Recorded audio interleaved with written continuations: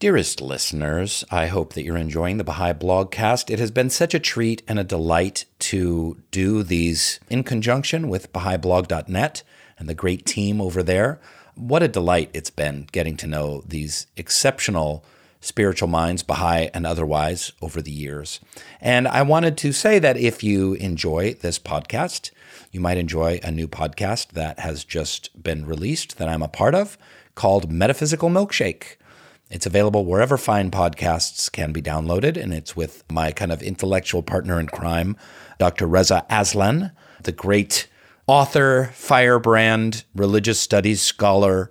He's an exceptionally brilliant human being, and we engage in some uplifting and elevated discussions with some of the world's greatest thinkers and writers, people like Malcolm Gladwell and National Book Award winners like Elizabeth Kolbert, Krista Tippett, Adam Grant, so many other amazing celebrities and authors talking about life's biggest questions. What is it that makes us a human being? What uplifts us? What excites us? Why are we here? Do we have free will? Is there a God? What happens after we die? From science to philosophy to psychology to spirituality, we engage in all of the big questions. And I hope that you will subscribe, like, follow, download, rate, review, whatever it is you do with podcasts. Metaphysical Milkshake with Rain and Reza, available wherever fine podcasts are sold. Thank you. Now to the episode.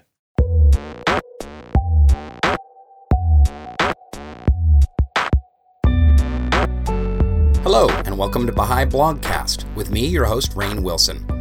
This is where I interview members of the Baha'i faith and other friends from all over the world about their hearts and minds and souls, their spiritual journeys, what they're interested in, and what makes them tick. Enjoy. Ladies and gentlemen of Baha'i Blogcast, thanks for tuning in. Once again, all 127 of you, thanks so much for listening. This is your old friend, Rainn, and I am beyond thrilled. I know I say that every week.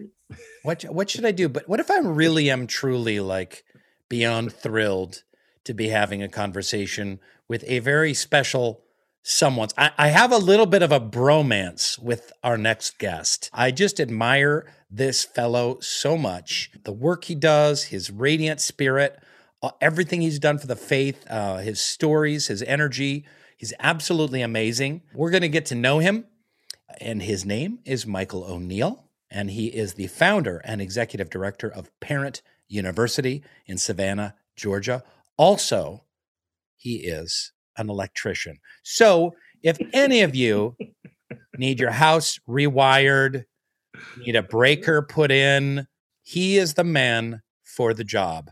If you want some spiritual fuse box installed, you want to go just straight to Michael O'Neill. Michael, my first question for you, welcome to Baha'i Blogcast, first of all. Thank you so much, Rainn. Until you said my name, I was looking around the room at who you might have been talking about. Oh, it's you. You know, yes. You know it's you. What is the difference between a fuse and a breaker? A breaker is resettable. A fuse pop, it's just made. It's like a fuse is like a one-time good deal. One-time deal. And a breaker is set where you can is created where you can reset it. Now, why do they have breakers and fuses? Why do they need to have fuses? Why isn't everything just a breaker? Well, I mean, it's like the fuse came first. The easiest thing to do back when they were creating the electrical infrastructure was to look, we need something to keep from burning everything down. And so they put something in there because that happened quite often. Sure. So they put something in there, though, that when too much current happened, it would melt, you see, thereby saving everything upstream. And then would also give you a clear indication of where the problem is, Gotcha. So, yeah. But that, that's inconvenient. People having to go to the breaker box and find the fuse and all that foolishness. So they just made it easy where now they made something that it trips and you can see something is wrong and you can fix it. I remember as a kid looking for those fuses and like find the fuse. And there's always one that had like a little smoldering burn mark on it. Oh yes, I've left many of those in my wake. I'll bet you have. Well, just so you know, this is a podcast about spirituality and not about being a professional electrician and about people's Baha'i journeys. So, Michael O'Neill, we've gotten to interact many times. I've gotten to support you a little bit at Parent University. I hope to support you more in the future. But I don't know your story. So, can you take us all the way back to the beginning of your spiritual journey? Oh, sure. Well, Ray, I'm from Philadelphia, by the way. I was born and raised in Philadelphia, Pennsylvania. And I didn't realize how poor we were. I visited Philadelphia very recently and went back to my neighborhood as a reminder of how poor, you hear the story about how somebody was born poor and all that kind of thing. Sure. Well, the street I live on is now a vacant lot. It's all the houses have been torn down, and it's being there was interesting, and it reminded me of just how modest my family's existence was at one time. It's really hard to believe, and it's nothing like going back there and being and smelling the smells of the dirt and this feeling says, wow, this it's familiar, but it's different. So anyway, it was like 7 kids, and 5 of us were like real close, like stair steps and then a one-off. And I was the oldest of the stair steps. And that's significant because. What do you mean stair steps? You lost me a little bit.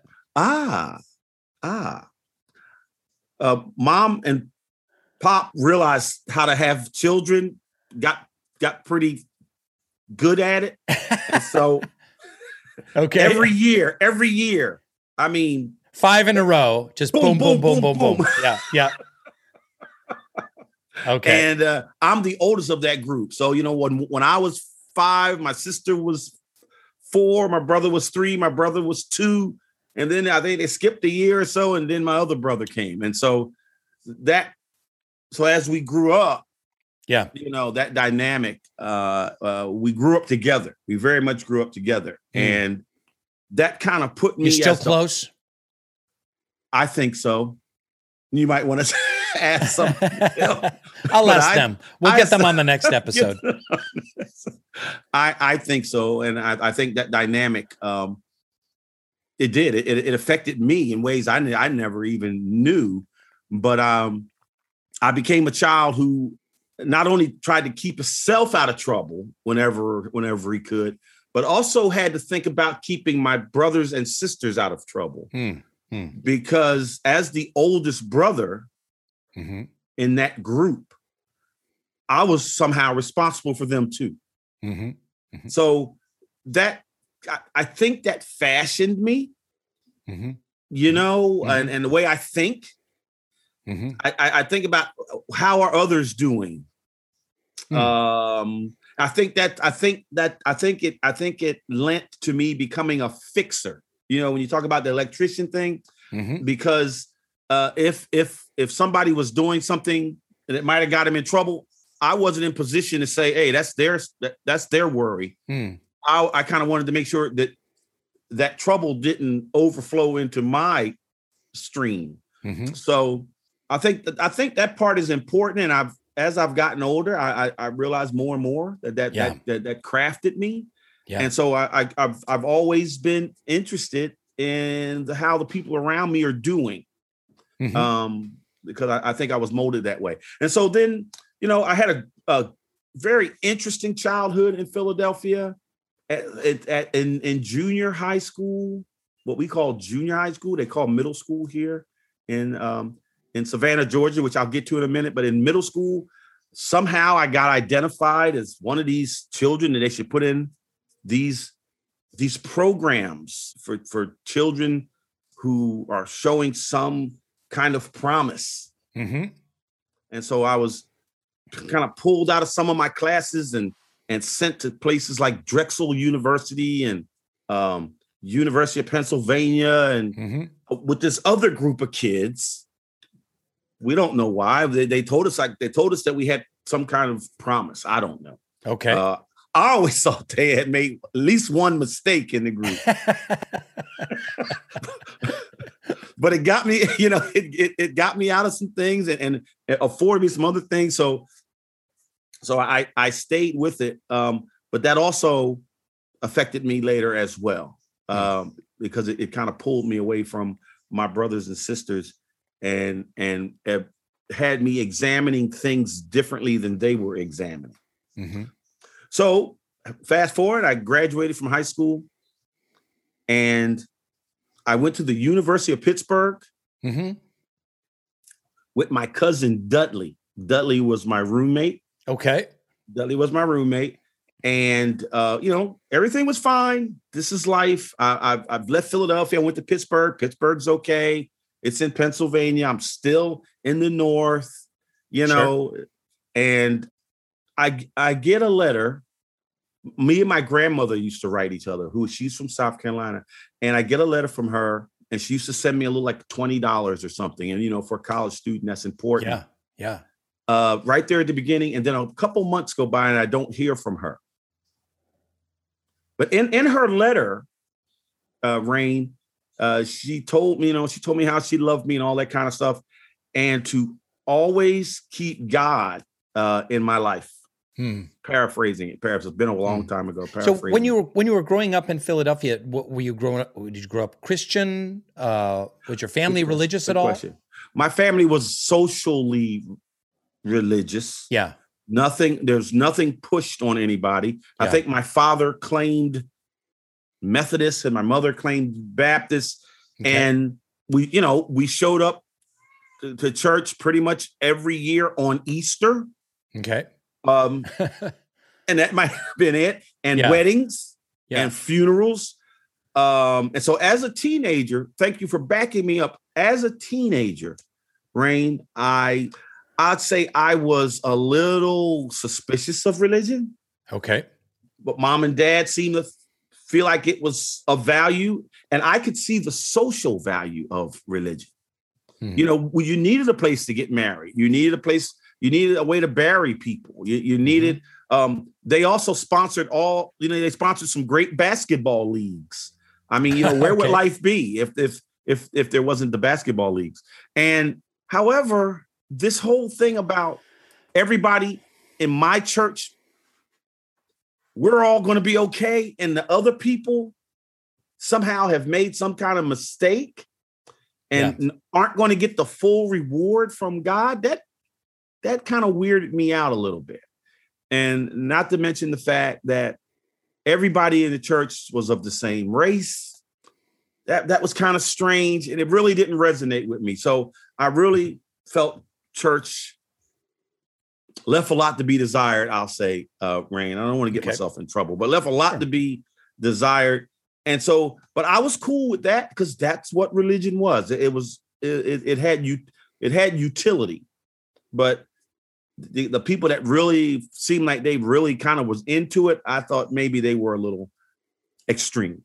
Okay. And so I leave, and besides that, I'm a teenager growing up in Philadelphia, so I know everything, right? This is Philadelphia is the center of the universe. I know all there is to know. I'm 17 years old. I'm heading off to Pittsburgh, and I get there, and when I first get there, my grandmother is sending me money, and then the letter stopped. And I get a call from my dad, and he says, your grandmother's sick, and we're gonna need to come to South Carolina and see her because she doesn't have long. And then I came, it just so happens I was also pledging a fraternity. Just for you to know, I was pledging a fraternity. Okay. And so I had to break that off, come down to South Carolina to see my grandmother who was ailing. And when I got there, I remember them ushering me into her room. And all my grandfather, my aunts and uncles were standing around, and my dad and mom were standing around. And I walked into the room, and I heard my grandmother said, call my name, in a very weak voice, Michael. And everybody got bug-eyed, right? I'm like, well, what? She just called me, and I walked over to her. Yeah. And she said, we had a brief kind of conversation, but she was very far, along towards her transition. And I love you, grandmama, and left. Later, my father told me that she hadn't spoken in days. Oh, wow. And she didn't speak after. Mm-hmm. That's always been with me. My father, he's not the kind of person to make a lot out of stuff like that. But he told me that. And so anyway, I get ready to go back home. But before we can really get resituated, my grandmother passed. But while I was there, Rain, I met my uncle who taught at Savannah State College. Mm-hmm. At the time. My uncle Skeet was his name. It was Dr. Ernest Nicholson. So I love that you've got Dudley and Skeet so far. I love these characters. yes. Dudley and Skeet. It's a cast of characters. Cast of characters. And Uncle Skeet told me, he says, how's it going at Pittsburgh? I said, Uncle, look, Skeet, I don't have money. I don't know how I'm going to finish going to Pittsburgh. They gave me enough money because of this program I was in Philadelphia. I thought somehow money was going to appear and I was going to be able to go to college. And I said, but now the end of the new semester's I don't have any money. I don't know what's going on. And he's told me, well, I can have you in Savannah State in just like that. And all you need to do, just don't worry about that. Come on to Savannah State. Okay. And I'm like, wow. Oh, Savannah State? Is that where that guy Castro is? Of course, my Uncle Skeet looked at me. He said, no, that's Havana.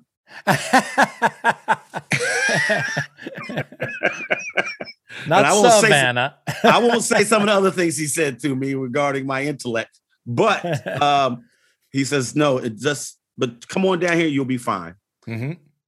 I came to Savannah State. My Uncle Skeet did get me in, but I can tell you that less than 4 months later or 5 months later, my Uncle Skeet was gone from Savannah. He got another job. And he went on to become a superintendent of some school system or something like that in South Carolina or something.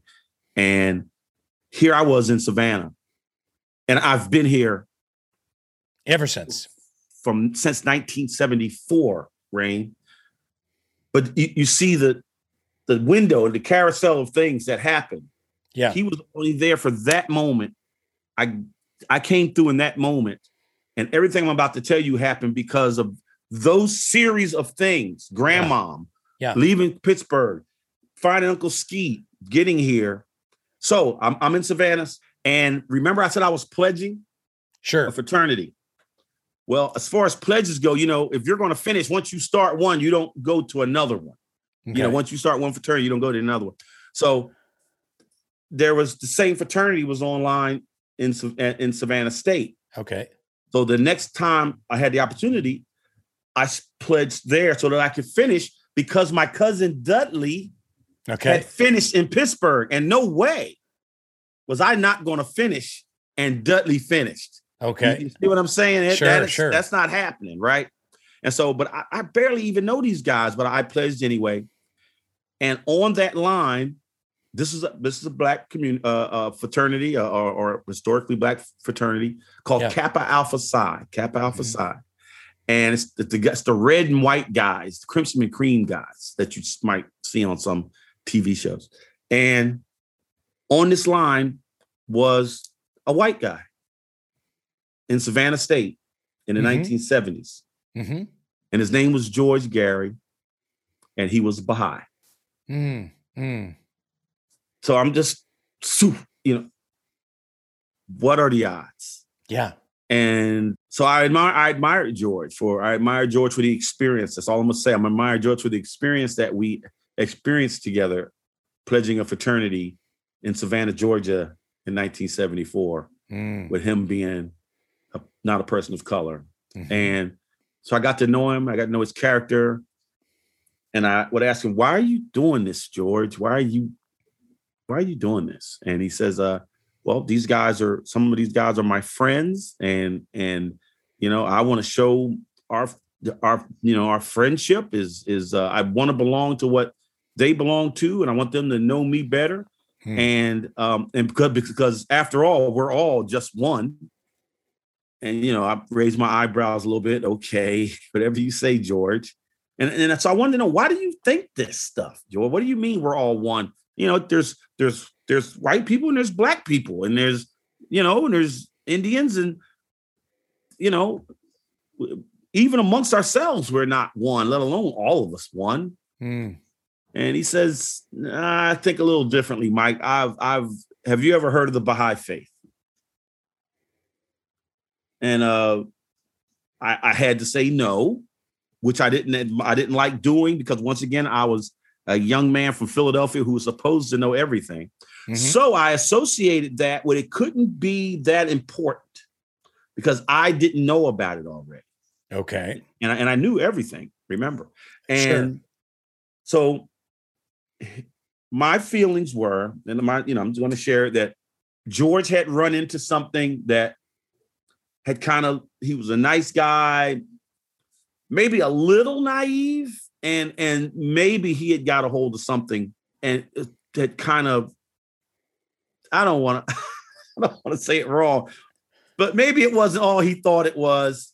And so because I now had such regard for this guy that all I wanted to do was, George, share a couple of these books, share a couple of your brochures, which is what I thought it was going to be. Sure.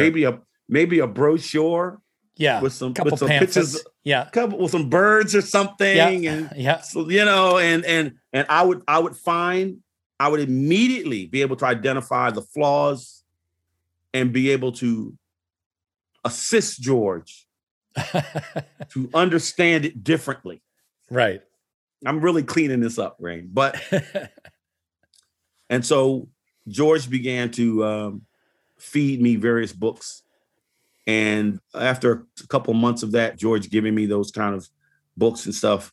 And this included things like Seven Valleys and the Four Valleys. Wow. So to some deep mystical stuff. Oh, yeah. I was that kind of, back in the 70s, man, where everybody's deep. Sure. I mean, yeah. And so he would give me that. And then things like the one by William Sears. Thief in the Night? Thief in the Night. Yeah. Thief in the Night. Yeah. That was big in the 70s. Oh, yeah, man. Oh, by the way, and then I heard things like Seals and Croft were Baha'is. Mm-hmm, mm-hmm. Right. I'm starting to find out all this kind of stuff by talking with George. So I'm starting to get a little worried, Rain. I'm starting to sweat it out a little bit now because this is way deeper than I thought it was. Once again, I thought it was a couple of pamphlets. We quickly see what this was and clear everything up. But I'm saying, wow, this stuff is heavy. They've put a lot of thought in this, but I'm still suspicious. Sure. And by the way, you both got into the fraternity? Oh, yes. How amazing that was for an all-black fraternity to let a white guy in. Rain, I just don't want to take it. I don't want to take this conversation too far off, but you have said a mouthful there, buddy. But we could have a whole podcast about that experience and why I felt the way I feel about George. Because that's a whole podcast that even today is a critical subject in our nation. But let's just say that I came to regard him highly for what he was willing to put up with in order to prove his point. And it reminds me of that quote, "Do not be content with showing friendship in words alone. Let your heart burn with loving kindness for those who may cross your path." But not just words. He's going to show up, pledge a fraternity. He's going to get it from both sides. Probably a lot of black folk aren't going to like it. And very few white folk are going to understand or appreciate that. Yes. And let me just, since you brought it up, let me just tell you, when I talk about George, I'm not talking about a Fonzie character. I'm not talking about a leather jacket, motorcycle riding kind of cool white guy. Okay. Okay. I'm talking about a grow up the outskirts of Ann Arbor. So, I mean, way in the outskirts of Ann Arbor, Michigan, literally on a farm. Okay. George, I mean, had absolutely no rhythm whatsoever. So nerdy white farm boy. He's that guy. I mean, he's that guy. I relate. Uh-huh. So he's not that guy that you might be getting in your mind. Cool. No. He's not that guy. He was, he was that guy, and he stuck it out.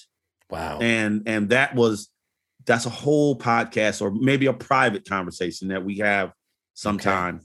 But that's who brought me to this faith. So, I'm reading these books, and now I'm getting a little, oh my gosh, what? So this is not what I thought it was.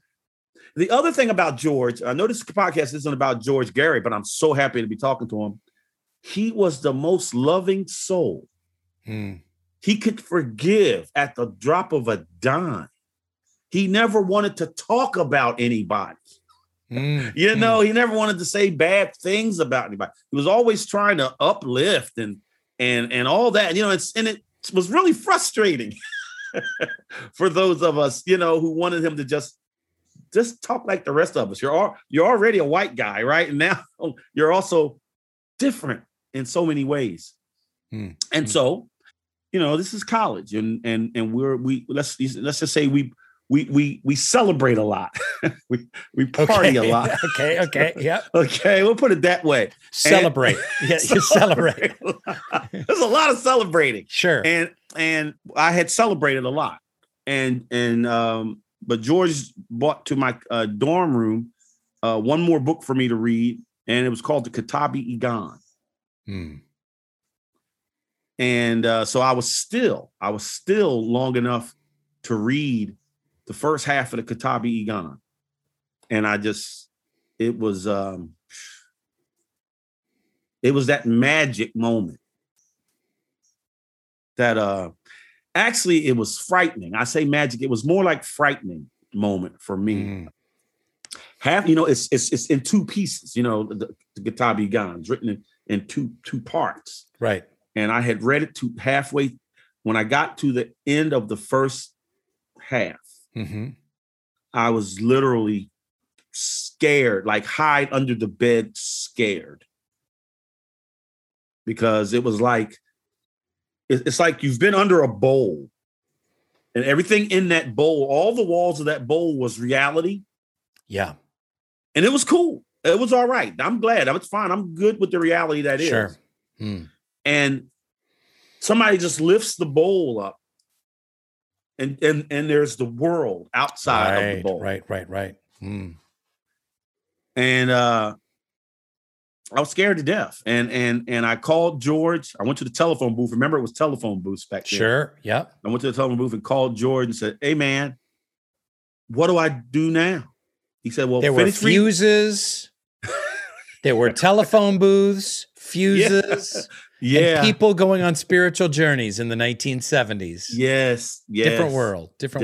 Yeah, man. Yeah. Anyways, continue. You went to the phone booth. You picked it up. Went to the phone booth. And I want to say, remember, I wasn't looking for a religion. Sure. When this journey, or so I thought.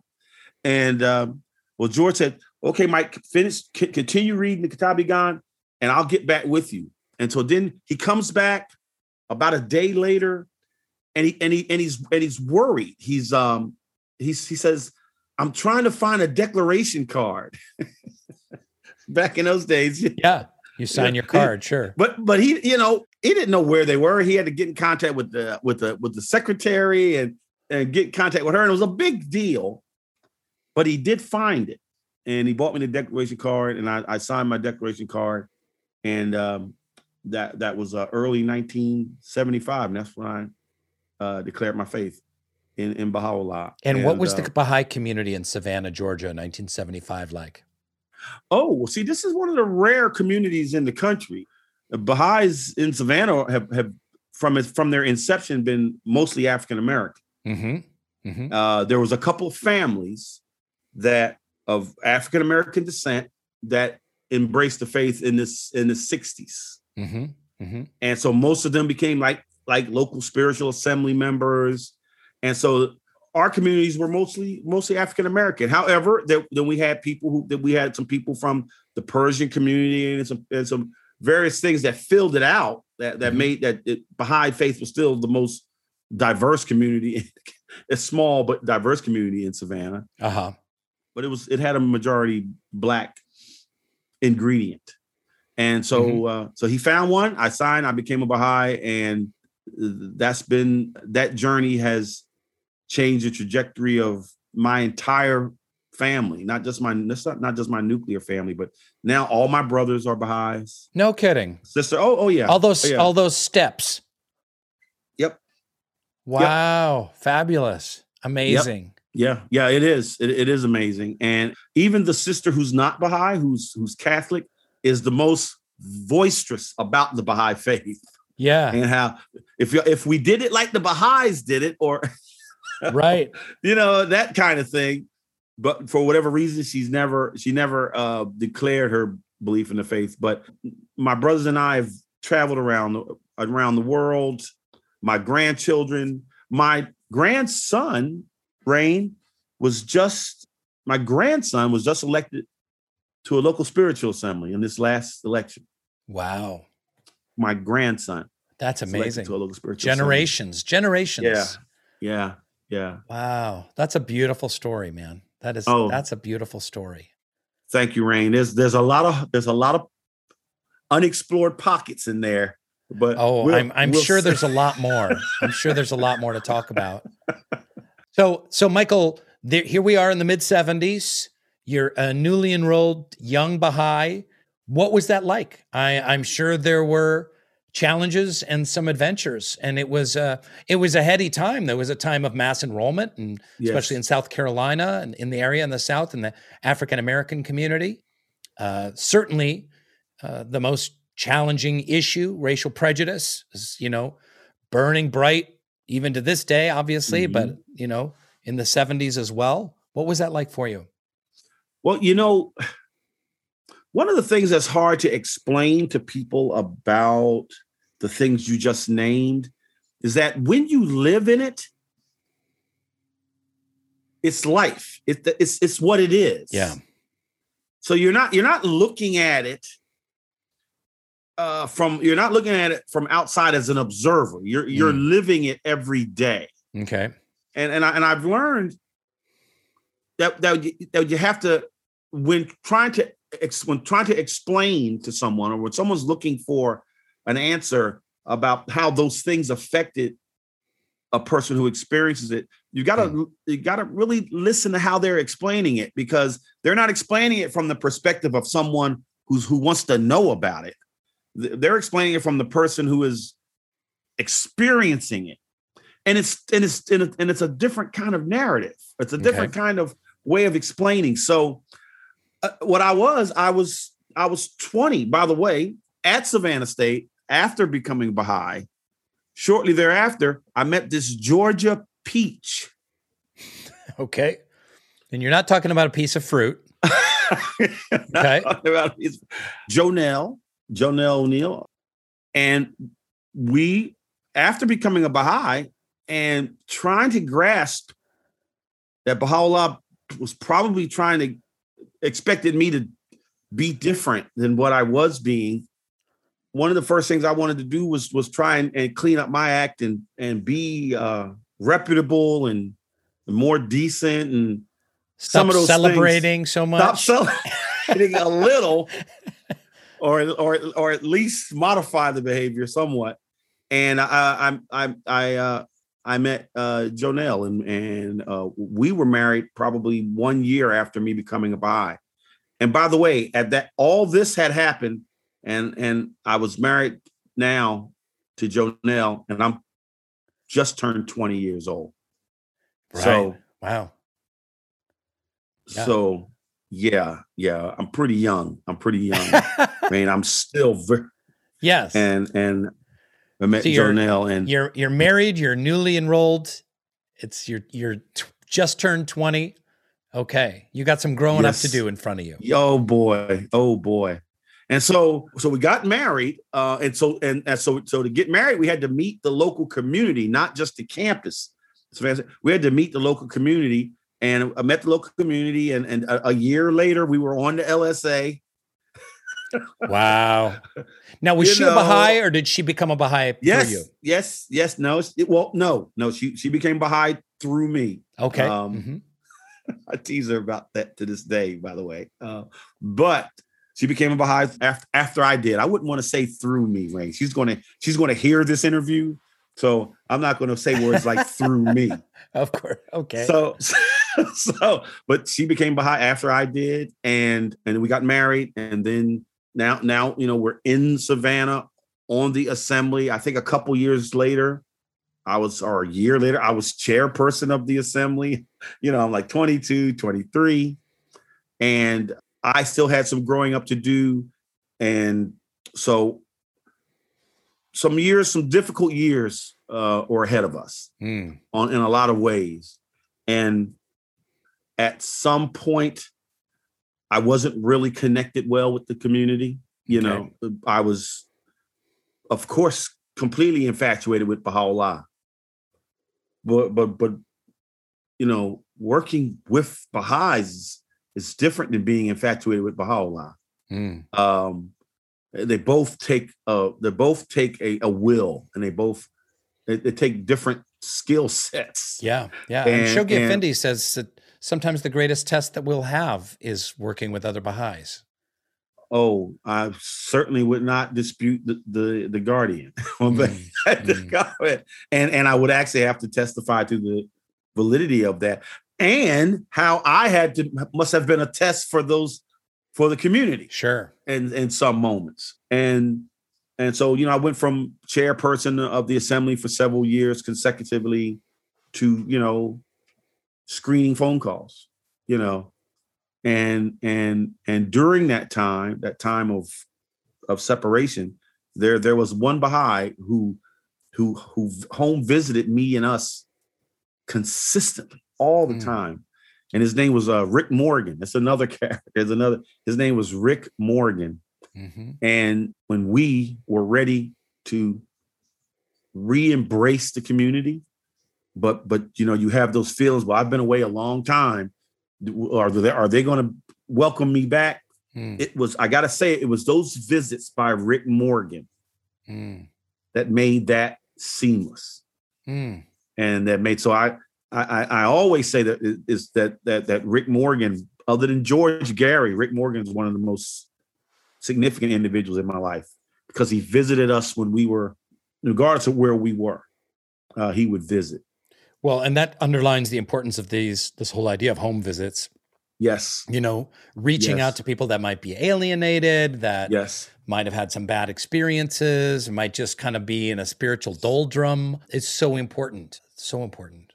My life is what is I can't describe my life without talking about that period and just how effective it is when a person wants to make the decision that they have to make. It is important that they know there are people out there that did and do care still about that and are welcoming, instead of us thinking that, well, a person went away, forget about it, let's go get the next enrollment. It's really important to, once a person does recognize Baha'u'llah, to continue to recognize that and to nurture the relationship regardless of what happens. And so we came back to the community. Everything was going well.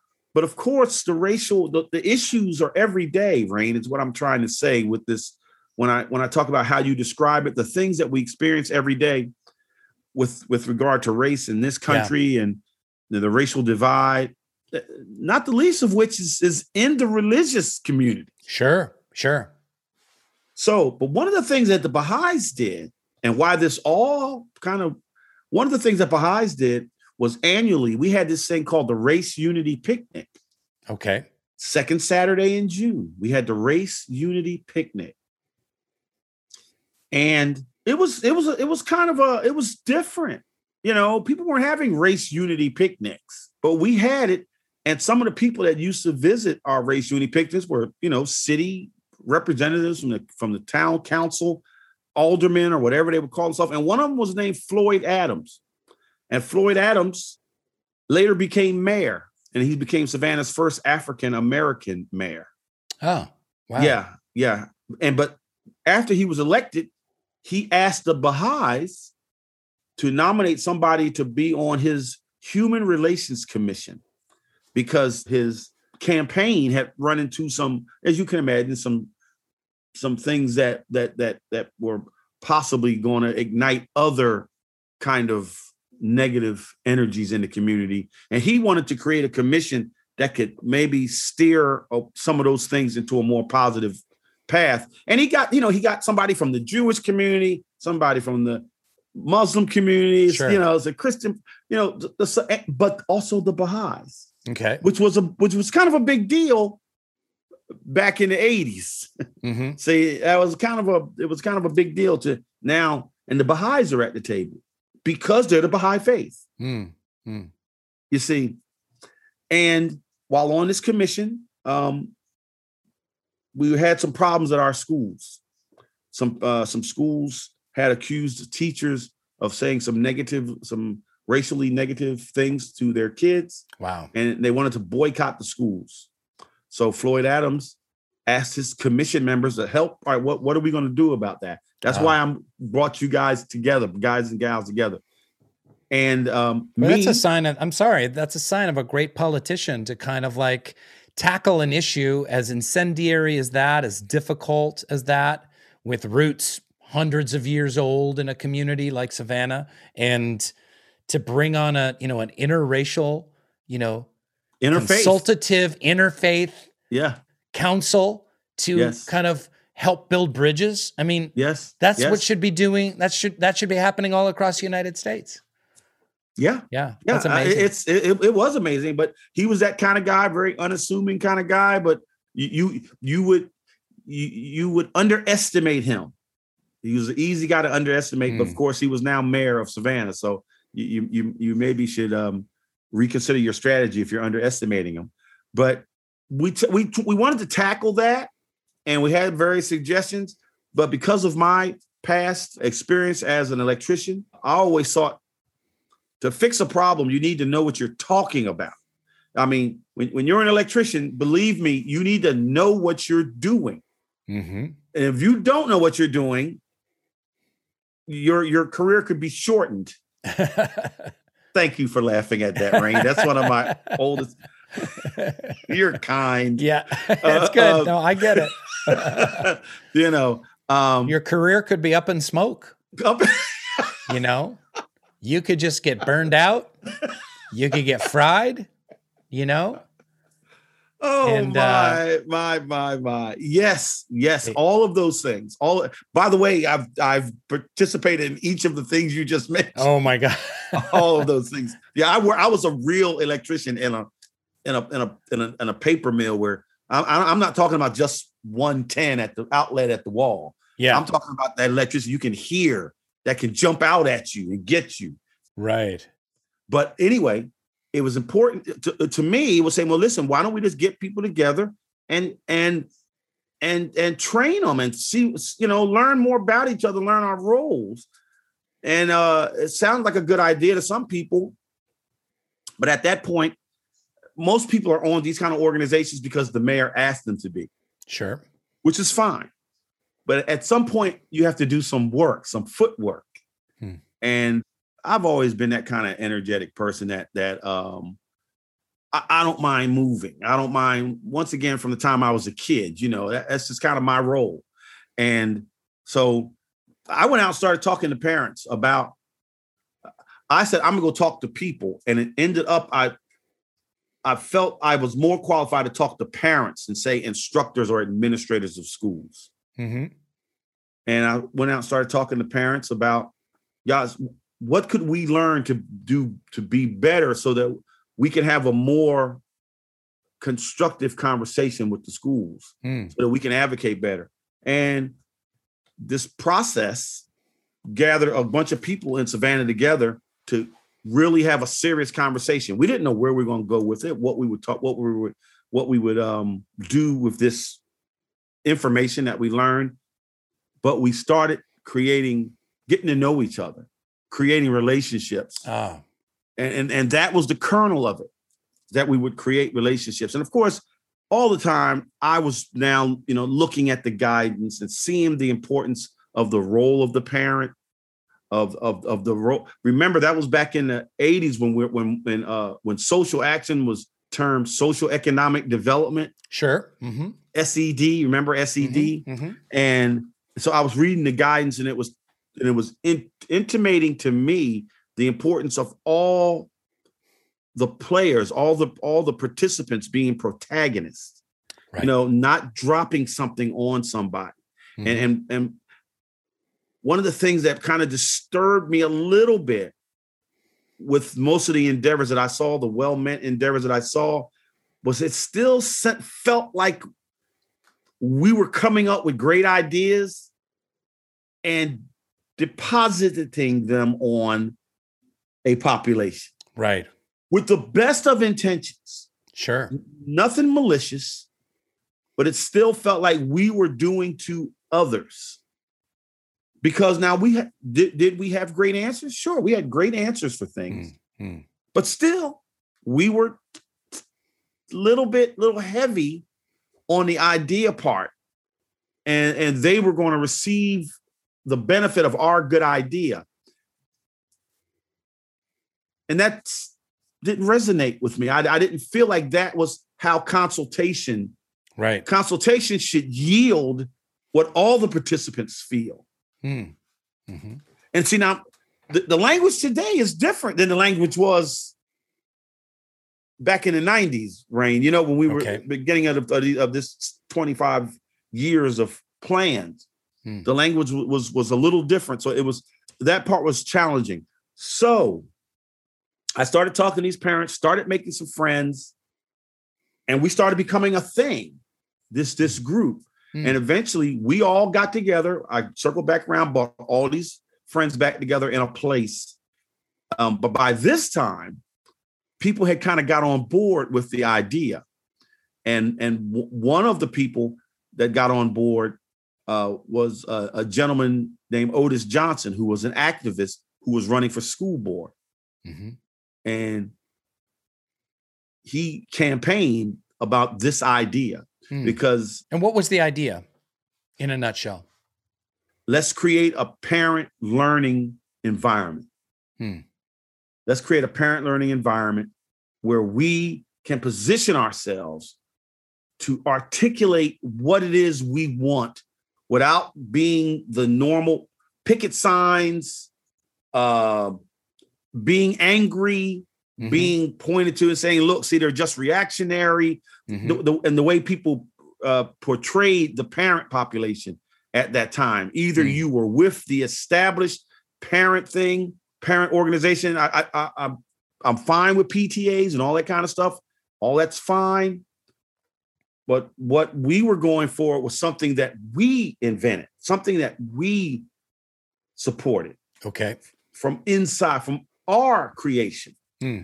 And the name, we found a name for it, and it was called Parent University. If you were to go online, you'd see 100 parent universities out there. The name, but I would venture to say you won't see a single parent university that spends so much time garnering from the participants what the participants feel the program ought to do. Most of the programs say, here's your package. Here's what we're doing. You can participate in it and you may benefit from it. Fine. Ours is, let's create the package. And if we create the package, then we become advocates. We become the primaries in the package. And it's ours to either see to it that it succeeds or that it fails. It's ours. It's all on us. And so, but this is back in 1999. So Parent University, of which you are the executive director, really was founded as a kind of alternative organization for parents to speak their mind and unify around injustices, imbalances in the Savannah school district. But it became so much more than that as an organization. Yes. But that was guided really by the parents themselves. Yes. Absolutely. That's absolutely the difference, is that it's the parents. The parents built it, not an organization outside of the community coming in with who knows, a great idea, terrible idea. That's not the point. The point is that the parents decided what they needed and put their energy into it. And we ended up calling it Parent University. But I also want to emphasize again that this came out of racial conflict. Okay. See, but it doesn't take the normal paradigm that we're all used to seeing. Right. You see, so people would say, well, what? See, this was an action out of a racial paradigm, right? Which, by the way, a community building, grassroots social action in response to a racial injustice, as opposed to just a protest, as opposed to just kind of like, that's racist, we're against that, that's bad. And people either say, yes, I agree, or no, I don't agree. But this started a movement. Yes. So inspired by this Baha'i idea of grassroots community building. Absolutely. Based in consultation, Rain, not the least of which, reflection. We didn't even have the word reflection gathering at the time. Okay. But on reflection and consultation.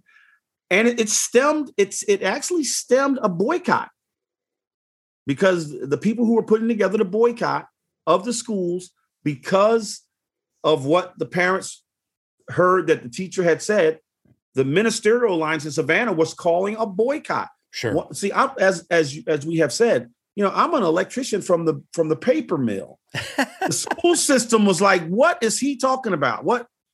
Why is he here? Who let him in this board meeting?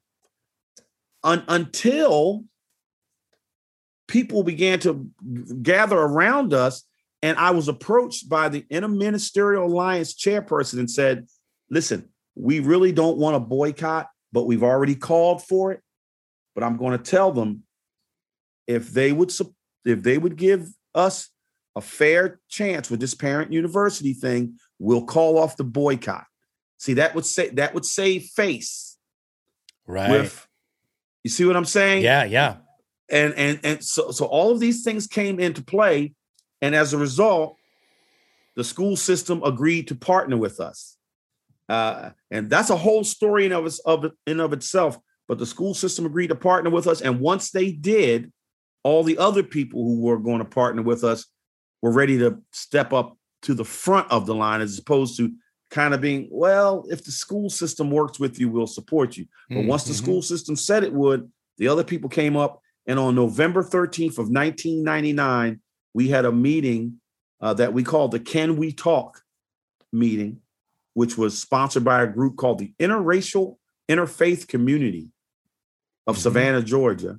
And at that back in 1999, and at that meeting, Parent University was born from the input of everyone in that room. And in January of 2000, we had our first class of Parent University, and we had over 200 people attend. Oh, wow. Which was just in 1999 was just an insane thing. I love how this organization arose out of that crisis. And what does Parent University do now? Assume the listener doesn't know anything about Parent University and your work. It does a lot, but what is it in a nutshell?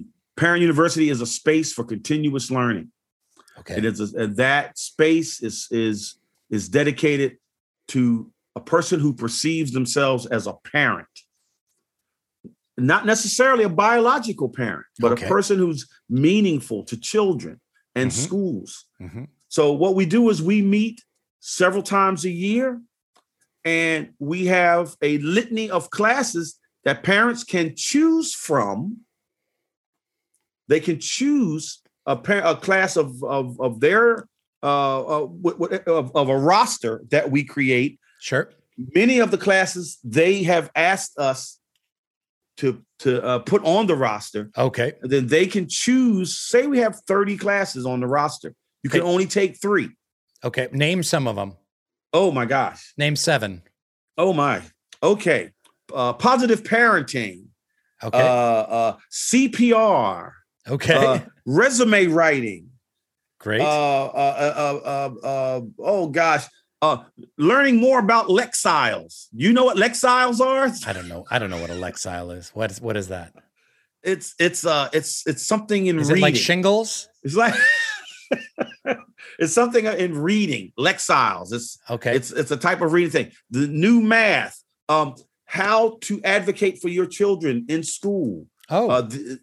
Yes. How to advocate for schools at home. Yeah. Anything on mental health going on with kids? Oh my gosh. Oh my gosh. Oh my gosh. See, at the beginning, Rain, back in 2000, the subject was, how does a parent advocate for their child in school when we all are intimidated by the prospect of going into school? Okay. We get in schools and they start saying your child needs an IEP. And we don't know what that means, individual development or whatever IEP means. Teachers start using that vernacular stuff. Parents get defensive.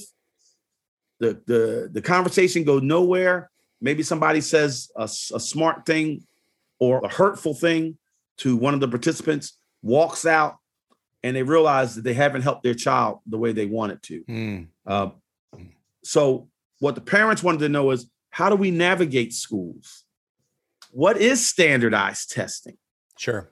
Things of that nature. So our first curriculum in 2000 was heavily that kind of thing. Sure. How do we become more effective advocates for our children right at home and schools in our homes? So today, a parent university class would be like, how do you survive a year and a half of being sequestered at home? Yeah. What does depression look like? What about stuff with screens and screen addiction? Oh my gosh. We've had several of them, Rain. There are so many. Also, how to have fun in this environment. Yeah. You see, because the result is not that there is a mental health place. I mean, that's a fix. But really, all they're going to try to do is remind you to and have joy in life. So we'll have people that come out. If you're going to be on a screen, here's how you do it. Here's how you break it down in hours, and how to bring joy back into your home. But not only that, how do you arrange your finances in these days? How do you rebuild broken relationships? And of course, there's a litany of classes on COVID specific environments. Okay. But essentially the dynamics of the courses will be is what is the audience asking for? So if an audience asks for a number of kind of topics, like a couple of months ago, we will begin to work those topics in. But I got to say again, for who's ever's out there, try to imagine a list of courses that are what you want. Because see, we're trained to come to the event because they know what we want. And so I would love the audience to kind of forget about that. Think of what a school experience, what a space looks like that's going to talk about what you want to talk about. And how would you support that? How would you engage if you wanted to know 10 things and you listed 10 things and an organization put those 10 things on, how would you feel about that space? Right. Feel good about it. Like I owned it. Like I was a part owner. So how has Parent University helped to transform not only the educational system of Savannah and its area, but the community of Savannah itself? I think there's a lot of ways that we could begin to dissect that question. You have a group of parents at this point, Rain, that has been engaged in the Parent University process for 2 decades. Wow. 22 years, Rain, we've been doing this. And So a couple of things have happened.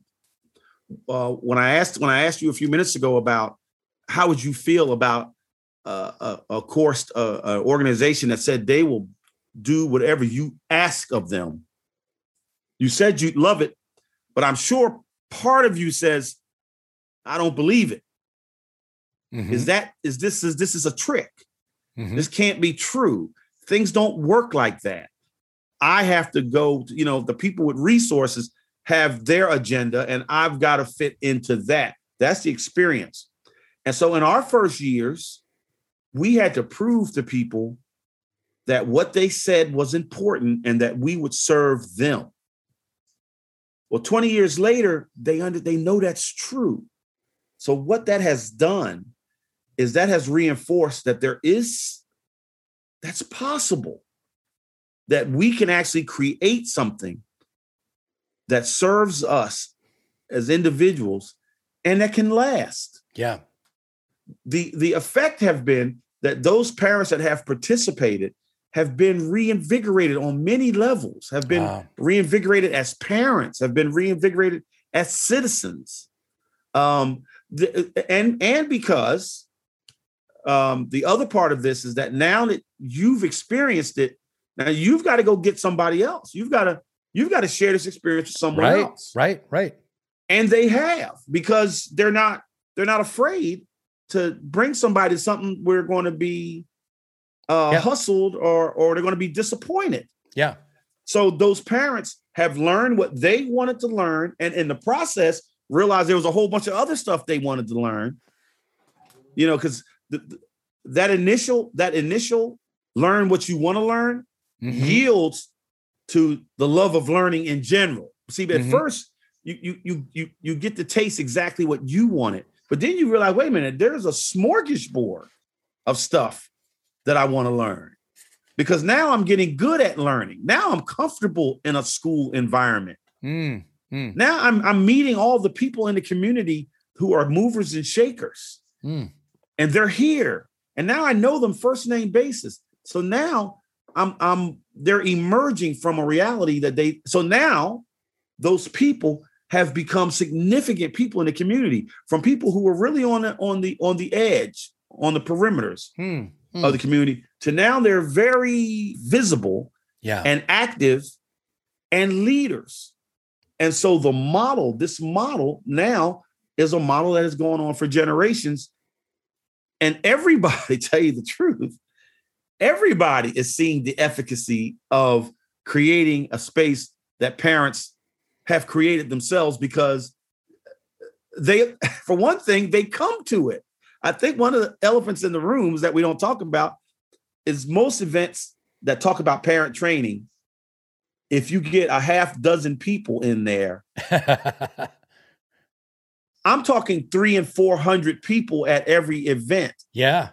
I'm talking about a county fair at every event for 20 years. Yeah. How many people have been through the programs from the beginning? Do you have any kind of handle on the numbers? It's over 10,000. Amazing. Yes. And that's in a place like Savannah, Georgia. And this is all the result of an act. It sounds like, I don't know what words were thrown about, but it sounds like an act of toxic racism. And out of that was born, an organization that has helped over 10,000 people. Oh, yes. But affected hundreds of thousands.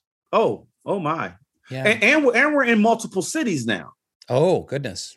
We're in multiple cities now. Yes, we've started in Pensacola, Florida. I feel like this needs to get out into the national news media. Like, here's a success story, of grassroots community transformation based on kind of spiritual social justice principles. Yes, right. And there's so much I could say. You mentioned something a little earlier that I really want to say a couple of words about. It probably was really brilliant. Mm-hmm. Yes, as I've come to expect. You laugh at my stuff. I'm sure you're polished at laughing. So, dude, I told the listeners we had a bromance. You are my hero, man. You are my hero. I'm going to laugh at all your jokes. Okay. I might hold you to that. I told you I'm there for you. Whatever you need, I'm there. Sign me up. You see, we just jumped 20 years from the beginning to the end. Rain, there have been so many moments where I wondered what in the world and how I got myself into, and does anybody care? So I want to tell you that along the way, within the Baha'i community, there was an event I used to attend annually called the Black Men's Gathering. Yes. We had William Smitty Smith on the podcast, and he spoke in great detail about it, but I would absolutely love to hear more. Yes. We would get together once a year in July and spend, it got to the point where it was like a week together, reading the writings, the most recent guidance. But one of the thing I want to talk about is that every year we would ask ourselves, what are we going to do for our community? And for many years, one of the things that kept me going is that when I came back to the Black Men's Gathering that year, I was not going to say that Parent University had ended. So I don't know if I've shared that even with a lot of my co-participants, that it was like a marker for me that I wanted to be able to come back and say to the gentleman in attendance, Parent University is still going. This is what we've learned, because this was a place where we pledged to each other to make a difference in our communities in the year to follow. So there is a reality without the Black Men's Gathering where Parent University would have just dissipated. I could not disagree with that. I really can't. Can't. I mean, I don't. There's so many people have contributed. I don't want to diminish anyone's participation. But for me, knowing that I was coming back to the gathering every year. Mm-hmm. But we need that, Michael. We need that as human beings. We need support. We need commitment. We need accountability. Sometimes we need people to say, hey, did you follow through on that thing that you said you were going to do? Yes. We need groups like that. We need, friends like that, family members like that. Yes. So it's not like any great weakness. It's how we thrive as humans. We thrive as humans with support, empathy, but also accountability from loved ones. I counted on it. I counted on that period where we were going to have to talk about how did we do on our commitment from the previous year. It was an important part. And sometimes, Rain, like when you make some kind of in the other world, when you make a New Year's pledge, but you don't say it to anybody else. It's really easy for that to fade into the ether. But if you tell somebody, or if you write it down somewhere, it takes on a permanence, and a life, and you have to face it. Now, did I do this or did I not? Right. Well, the Black Men's Gathering for many years, for me, was a place that I could make a commitment to a lot of other guys, and to myself, and I wasn't going to come back and say I hadn't done it. And in the early years, before people start appreciating what we were doing, it's easy now in comparison, Rain. It's easy. But in the early years, I just want to try and set. I'm not a professional educator. I was just a run-of-the-mill dad, right? Out of the community, running something called Parent University. For a lot of people, that did not compute. You see? And for a lot of people, were just watching the clock for when this thing was going to run out of gas, and it was going to go away. By the way, I was doing this part-time because I was still. You're still. We were at the paper mill doing. Absolutely. Up until about 3 years ago, so I did this part-time, but the numbers just got so big, and you were asking the change that it made in the community. After about 10 years.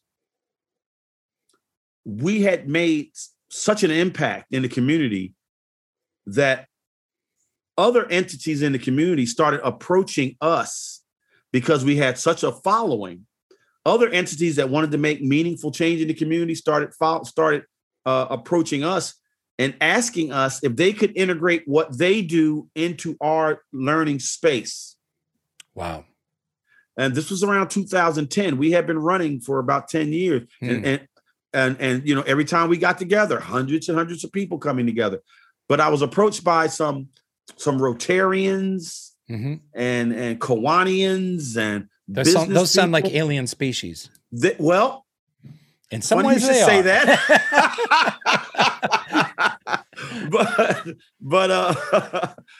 but members of Rotary clubs, members of Lions clubs, I gotcha. Kiwanis. Before I know, Raym, just for the audience.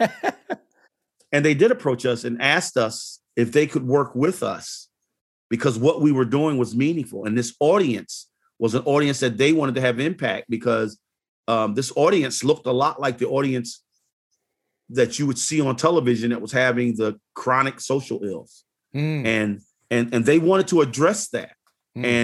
But they couldn't reach that audience, but they had heard we could. Yeah. So they came to us. Yeah. And they offered support in a lot of ways. And we said to them, if the parents are amenable to your suggestion, then that'll be fine. And as a matter of fact, several of them actually became Parent University participants and graduates. Oh, wow. Yes. So, Michael, what an incredibly beautiful story. So moving. What are some other ways in which Parent University is Baha'i inspired? Oh, my. So it's consultative, it's grassroots. Yes. But it also seems like people of all ages are seen as noble beings. You know, Absolutely. Parents, even if they have no education themselves, children, even if they struggle in school. Yes. And fosters encouragement and empowerment. But what are some other kind of Baha'i attributes that you would attribute to Parent University? I mean, I know you don't have on its masthead, this is a Baha'i-inspired nonprofit or something like that, but it so obviously is. Yes. Well, the consultation is a huge piece. The consultation is a huge piece, and we're finding that out more and more these days. How we talk to each other is a huge piece. My role primarily has been to talk to the parents en masse, individually and en masse, about their nobility. You mentioned it, about their nobility, about the need for us all to work together as a community. When I talk to you about, for instance, the community that came to us, the community of Rotarians and Kiwanians and all those folks coming to see, these are communities that don't normally work together. Yeah. You see, but what we have, the environment. So most of those organizations you're talking about are predominantly white. And then vastly University is mostly African-American. Of the people who participate in the class experience, I would say mostly, and I'm using these words because this is the reality of it. Of the people who sit in the classes, most are African Americans. Vastly, most are women. However, when you think about the whole organization, the people who support it, the people who teach the classes, the people who donate the books, the people who advocate for it. If you come to a Parent University, the audience will be surprisingly mixed. Okay. And the reason that is because we honor all human beings. We honor, first of all, conflict and contention are not permitted in Parent University. It's not permitted. We elevate learning to a spiritual level. Oh, beautiful. You see, it's not something's wrong with you, but this is the way you mine the gems that we are. This is the way we polish the gems. I think on one of our initial brochures and communications, we had the mind rich in gems of inestimable value quote. Yeah. We've had multiple Baha'i teachers. We've had multiple children's classes. We've done institute courses. Yeah.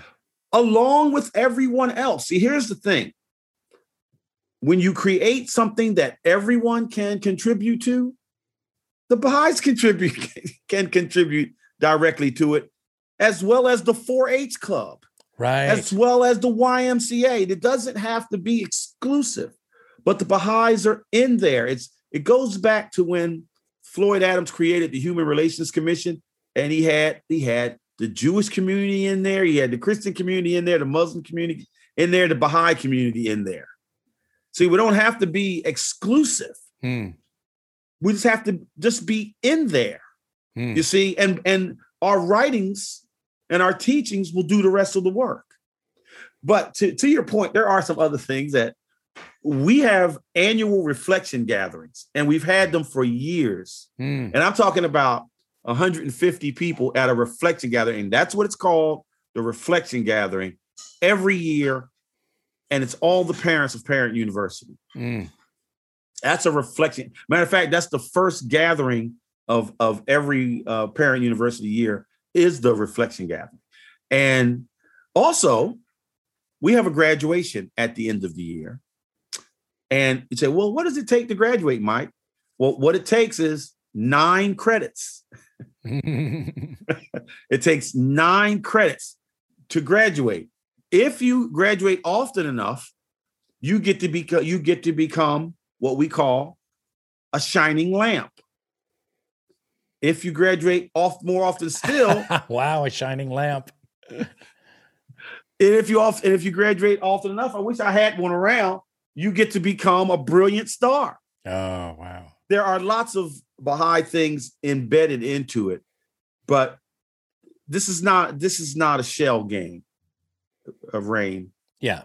You're not luring them in to convert them. No. Now, I can tell you at one time we had a theme song, and it scared the local Baha'is to death. We had a theme song at one of our graduations, and it was the Hawaiian Unity song. We are drops of one ocean. We are leaves. And when the whole Parent University graduating body started singing that, I thought some of the Baha'is are going to pass out. Because, I mean, that was a song that had been taught in the children's class and the children came and performed it for the parents at a couple of our closings. So the parents says, oh, why don't we sing that song at our graduation? And I said, sure. So my point is that, Rain, when we say we're going to serve, it's really seductive to try and manipulate outcomes, things. But really, the spirit of service really has to be detached from that.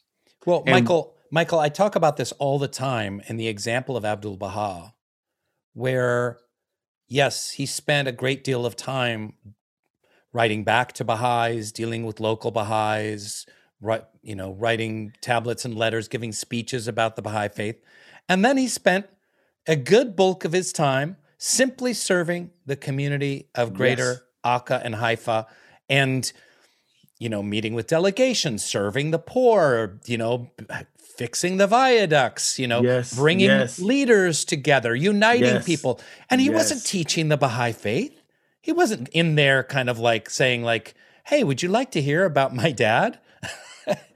He just was serving the community and making it better. And then 20,000 people show up to his funeral because of that difference that he made. Now, of course, he's living the perfect exemplar life, but we need to follow in his example. And I think so many Baha'is are kind of like, okay, I'll clean up this park, but how do we let people know that this is a Baha'i thing, and if they like the clean park, they should come to a fireside or something like that, with that old mentality. Yes. And by the way, he was also a prisoner. Yeah. He had, in all the things he had the status of a prisoner. Yeah. Okay, so, when you think about, I have to be this, I have to be that in the community. The lowest status. He was a prisoner. A prisoner, a Persian. Yep. So Baha'i, not a Muslim. Yep. So but I was, matter of fact, I was just reading a book about him, and I'm so happy that this year that we're commemorating, his ascension. I'm so happy about that, because what does that mean to you? What does that mean to you? It's a very special year, remembering Abdu'l-Baha. What does that spark in your heart? It's his service. I mean, you just said it. It's this, of all the things he did, I think what stood out most to me is his spirit of service, constant spirit of service to everyone, never appearing to talk to a person like there was some elevation from which he was. Of course, he knew he was, or he knew what his charge was, but the way he was always with every person that he was with at that moment. One of the moments, Rain, that I want to just highlight is one of the moments that I read about in a Thornton Chase remembrance of Abdu'l-Baha. Okay. And when Abdu'l-Baha was talking to a person that he was feeding, because, he used to feed people and give people money. And the person he was feeding, some of these people are almost insane with hunger and the condition of their life. And Abdu'l-Baha would even have to sometimes scold them because it was necessary. Sure. And Thornton Chase, from what I got from the writing, says even in the way Abdu'l-Baha corrected this person's behavior, there was so much love emanating from him. And to me, the person that Baha'u'llah left in charge would spend his time raising the standard of someone who was homeless and was the probably considered by many the dregs of society, that he would spend his time nurturing that relationship, to me speaks volumes. That's just one of the things that most of us will never know. None of us will ever know all the things Abdu'l-Baha did and all the things he experienced. But his general ethos of serving humankind is what I'm so happy that we're commemorating this year. And I hope that we, as Baha'is, can begin to approach his level of humility and love of service that he had acquired. And I hope that we can begin to model a behavior that sends us on that trajectory. Well, I can think of no better ending point for this discussion. I mean, we've been talking for a good hour and 20 minutes, and we could go for another hour and 20 minutes. There's so much more I want to learn from you, but that was just so beautifully said. And if people want to donate to Parent University, it's also a nonprofit, right? A 501c3. Yes, it is. Yes, it is. Of course, you can go to our website and Parent University SAV.org. And there's a donate button. Sweet. And if there's any questions, you can call me. We will put the link. Where we put under the podcast. Yes. Find out more information. Yes. Lots of different ways to donate. But Michael, what a brilliant story, an amazing conversation. Congratulations on all of your great work. And I can't wait to see you once all this COVID nonsense has been lifted. And I want to see Parent University in action. I really do. I look forward to the day that I introduce you to the audience at a Parent University, Rainn Wilson. That's fantastic. I'll teach a class and I can do improv, clowning, comedy. Rainn, career in show business. I look forward to the opportunity, or just a general talk, Rainn. The parents would just. I could teach chess. Would love it. I teach chess. I'm pretty good at chess. All right. Beautiful. Whatever you want to do, Rainn. Right. Thank you, Michael. Thank you, Rainn. Thanks for listening to Baha'i Blogcast. Hope you enjoyed the episode and the conversation. Check out more fun Baha'i stuff on Baha'iBlog.net. Thank you so much, and good night.